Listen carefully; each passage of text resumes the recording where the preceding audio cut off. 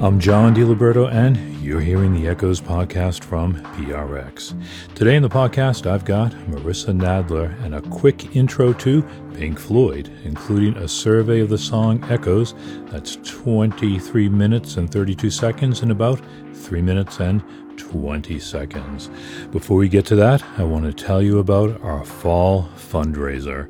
Echoes and the Echoes podcast, well, we're not part of some big organization. We don't have a lot of money flowing through. We depend on grants. We depend on people underwriting on the show, and we depend on listener donations. And that's why we are coming to you right now. I'm sure if you're listening to this podcast and you listen to Echoes, you know this music isn't out there everywhere, okay? There's only a few places that have it, and you're listening to one of them right now. And we've been doing it for 32 years, and we want to keep doing it for a while longer. So if you want to keep Echoes going, if you want to keep the flow of incredible music that we play, from electronics to dream pop to world fusion to ambient chamber music and beyond, go to echoes.org right now and become a member of the Echoes Sound Circle. We have all kinds of things you can get depending on what level you come in, but whatever level it is, we appreciate your support, and you will appreciate us being able to bring you great music like you hear on Echoes and what you're hearing in the Echoes podcast today, including Pink Floyd and Marissa Nadler. So go to echoes.org. That's ECHOES.org, O-R-G. Click on the donation tab, and you will be taken to the place where you can give us money and make sure that Echoes continues. Okay, we're done with that, and now let's get on with the show as we crack the case of Marissa Nadler.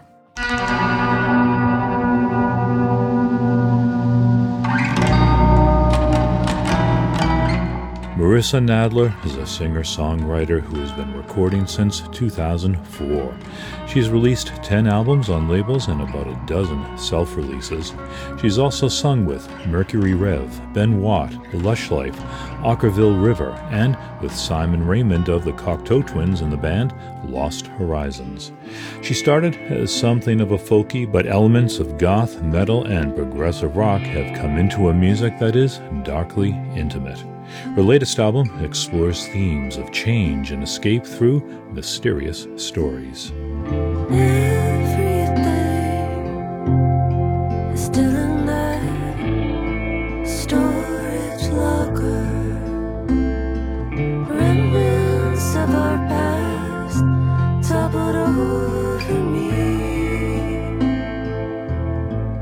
I've been entranced by Marissa Nadler for some time now, and after listening to so many of her albums with her somber singing style, dark lyrics, and moody atmospheres, I dubbed her the diva of the downer. I love it. I think it's really funny, actually.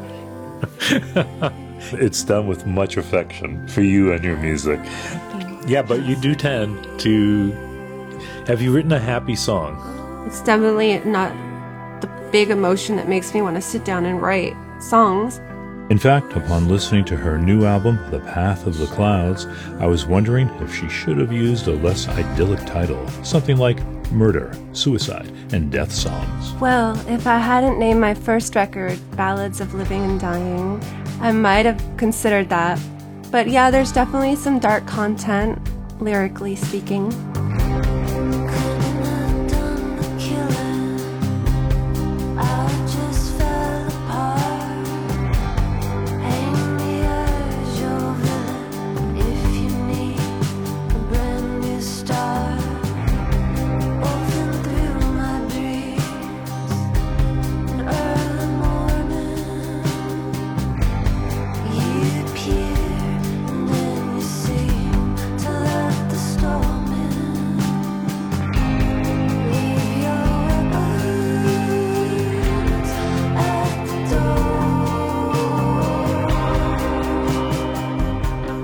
I'm speaking to Marissa Nadler on Zoom from her home. She's in Nashville now, but lived in Massachusetts until recently. She's dressed in a black shirt, her long dark brown hair caressing her shoulders as she peers from her darkly liquid eyes. She's a woman who has often deployed her inner turmoil in her music. Of course I've had some major ups and downs and depressive tendencies in my life, like everybody else, and I think I definitely use writing as a coping mechanism and a form of journey and escape and fantasy. So yeah, there was some tumult, and there still is, and I'm still working it out, to be honest. These songs can be written at any juncture, and sometimes it isn't as clear-cut what they mean. Take the song, If I Could Breathe, Underwater. Well, the song's pretty self-explanatory. I was going through possessing various superpowers, superhuman powers as a writing device to go back in time and change things, predict things. Okay, so I read all that stuff about underwater. Mm-hmm. I thought it was a metaphor for you escaping romantic problems. Well, I think it's a pretty astute observation. If I could breathe underwater, I'd swim out to the shore.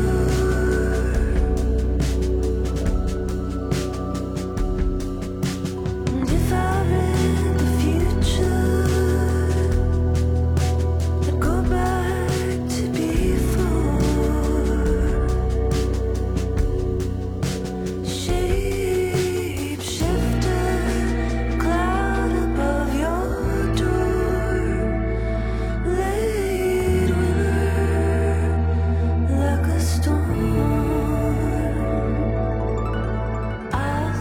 On the surface, many of these tracks are ballads telling tales like the opening song, Bessie, Did You Make It? It's a true story about two people, Glenn and Bessie Hyde, and they disappeared on the Grand Canyon and were never seen again. I was just riveted by the concept that this woman claimed to be Bessie 50 years later, and it just was wild. The song is pretty much true to the story, and it also reminded me a bit of the Russian Revolution with Anastasia, the woman that claimed to be the lost daughter that was never recovered. I'm just kind of fascinated by stuff like this, and I really enjoyed writing this song and imagining what happened to her, Bessie.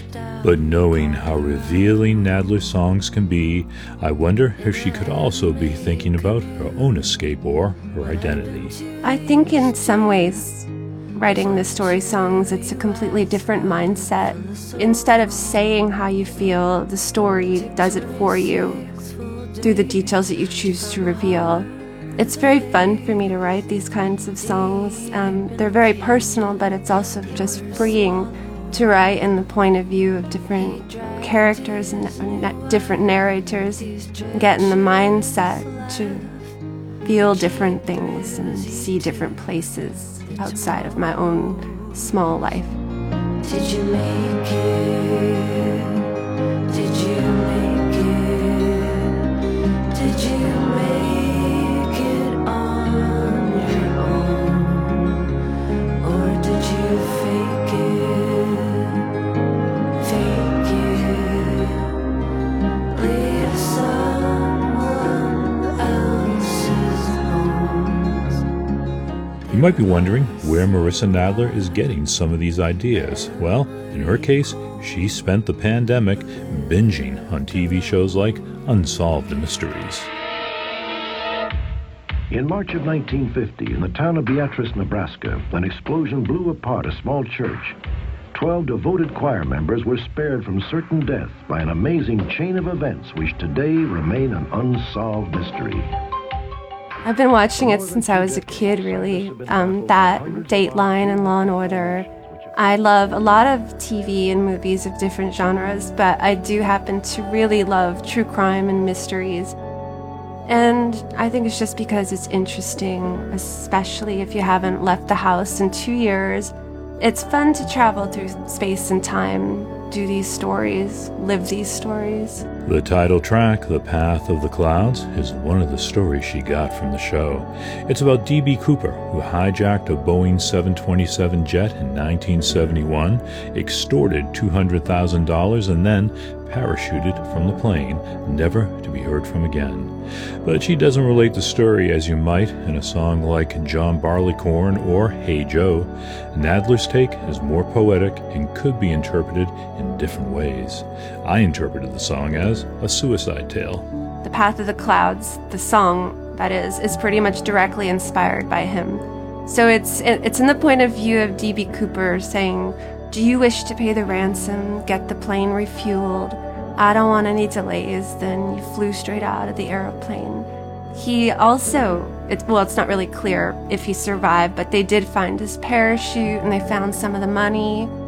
I just find that story and the whole concept of starting over in these great escapes to be very interesting, especially when life gets hard, and it's just fun to think about. Do you wish to pay the ransom? Get the plane refueled. I don't want any delays. You flew straight out of the aeroplane.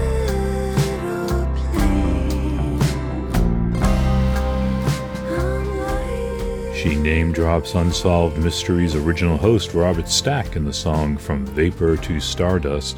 The feel of the song is of a very bad breakup or someone who's been institutionalized. It's definitely one of the more personal songs on the record and more confessional in terms of the lyrics being pretty straightforward. It's true I still have a storage locker and all that, and it's not easy for me to talk about some of these songs, which is why I write them. I really do love the melody on this song, and I like it's almost the falling rain of falling emotions. And yeah, it's interesting that you've read all this interesting stuff into these songs, because you're one of the first people I've talked to about the record. So,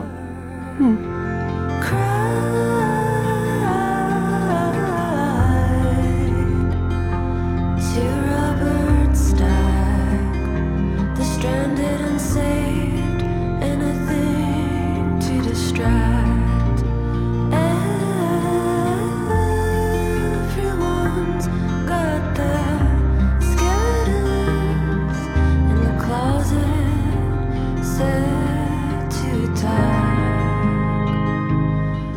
Marissa Nadler's The Path of the Clouds continues the heavier sound she's been moving towards since her Strangers album in 2016. Although she was born in 1981, her influences come from an earlier time. although I grew up in the 80s and 90s, I mostly listened to music from the 60s and 70s exclusively growing up, like prog rock, a lot of it, a lot of Pink Floyd. You can definitely hear that in my records, I think. My brother used to show me covers of Yes records and try to get me to write fan fiction. And that beautiful artwork. I point out a painting by Yes cover artist Roger Dean on the wall behind me. Yeah, his stuff is so beautiful. Some of my earliest memories learning how to write was Stuart being like, "Look at this cover, what do you see?" He definitely got my imagination off to a good start, you know? She just changed the color, and the lemon queen it grew taller and taller.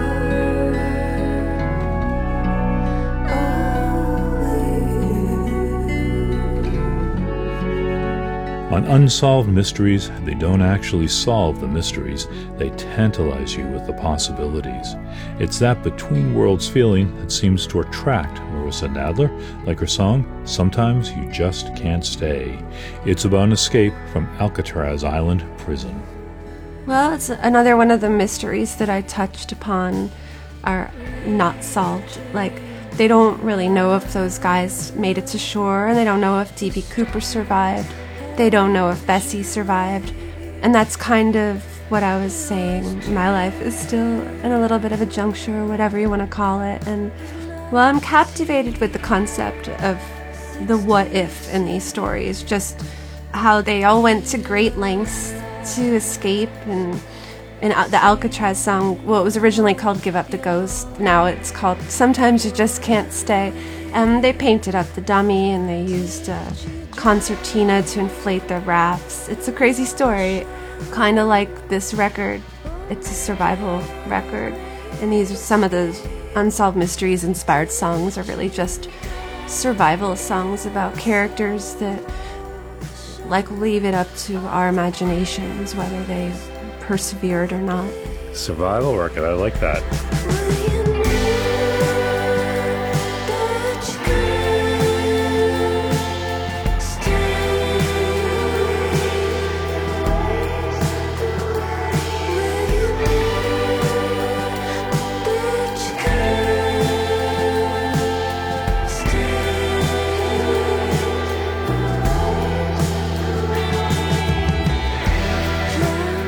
Marissa Nadler's The Path of the Clouds is another recording unveiling her interior life, even if she's employing other people's stories to do it. Music is part of the way she works things out. I get some meditation from it. It brings me joy. Well, it's like my constant companion, my lifelong devotion to my art, and helps me figure things out after I've written the songs. You can try and solve the mystery of Marissa Nadler on her latest album, The Path of the Clouds, on Sacred Bones Records.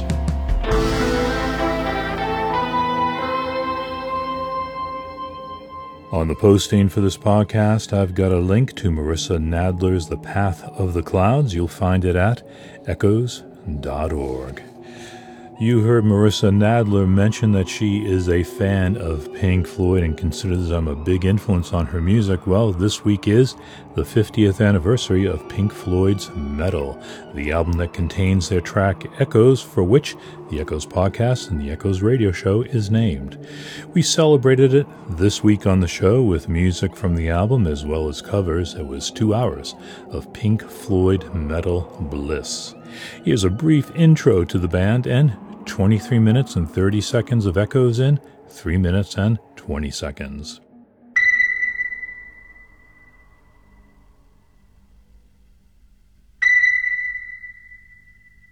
Today we celebrate the 50th anniversary of Pink Floyd's album Meddle and its signature track, Echoes. Here's a quick intro to Pink Floyd and the lead up to that album, things that happened before Dark Side of the Moon. Pink Floyd members got together in 1964 under different names and with different members, but by the time they became the Pink Floyd sound, they were guitarist and singer Syd Barrett, bassist Roger Waters, drummer Nick Mason, and keyboardist Rick Wright. They were pretty much an R&B cover band sounding like kind of second-rate Rolling Stones. Well, I'm a king bee, buzzing around your hive. But then Syd Barrett started writing his own original music, steering a course into early psychedelic pop with songs like Arnold Lane and See Emily Play. There is no other day. Let's try it another way. You'll lose your mind and play free games for me. See Emily play. Sadly, after the 1967 debut, Piper at the Gates of Dawn, Syd Barrett became one of rock's most infamous acid casualties. A disciple of LSD, he overindulged and had a slow-moving psychotic breakdown. He is memorialized on the Pink Floyd album, Shine On, You Crazy Diamond. By the time of their second recording, A Saucer Full of Secrets, he was out and guitarist David Gilmour was in, and the direction became much more experimental.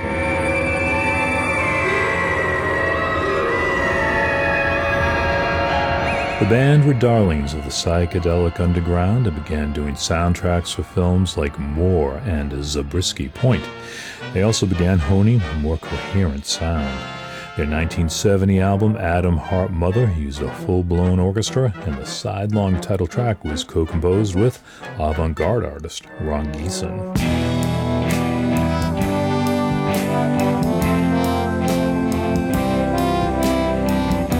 That album went to number 1 in the UK, and the stage was set for the next recording, Meddle.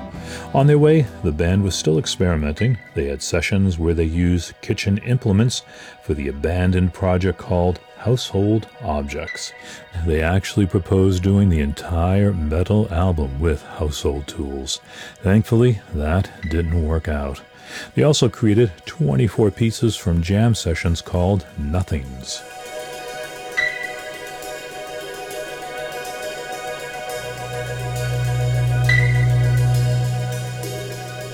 Some of these nothings would coalesce into the piece The Return of the Son of Nothing, and that became Echoes. Echoes is the signature work of Meddle, 23 minutes, 31 seconds duration. It's one of their longest tracks. It opens with a note from Rick Wright's piano spun through a Leslie speaker to create the iconic sonar ping that opens the track.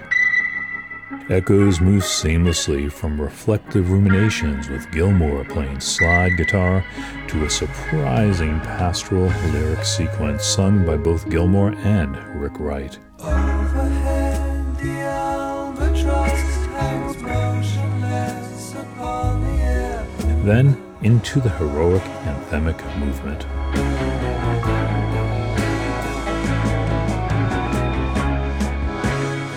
That gives way to kind of a funky jamming groove that features some of Gilmour's best guitar playing. And that's followed by the Space Out movement.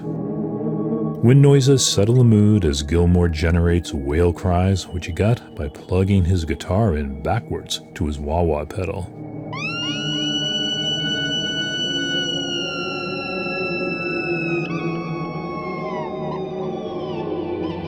Finally, the sonar ping returns to a slowly accelerating movement that explodes in a kaleidoscope of multiple Gilmour guitar lines and Waters' snarling, fuzzed-out bass slide. Oh my God, it doesn't get more ecstatic than that. Except for the track, One of These Days, the rest of Meddle is kind of dispensable, and we really won't talk much about the song Seamus that ends side 1 with Steve Marriott's dog singing the lead vocal. Pink Floyd's Meddle, released 50 years ago in October. Wikipedia has it released on the 31st, but that was a Sunday in 1971. Other sources cite the 30th, but that was a Saturday, of course. However, none of that's really important. Pink Floyd's Meddle, and especially the song Echoes, are timeless.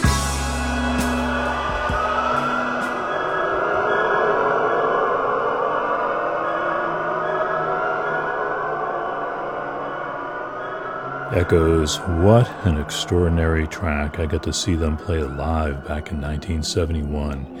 Keep your eye out for Nick Mason's Saucer Full of Secrets. They're going to be touring soon, and they will be playing all of Echoes. I'm John DiLiberto. I'll be taking a week off, but in the following week, I've got an interview with Rena Jones, an amazing electronic musician who also plays cello and violin. This has been the Echoes podcast from PRX. See you next week, tonight on the radio somewhere in the country, or at Echoes Online right now or whenever you want.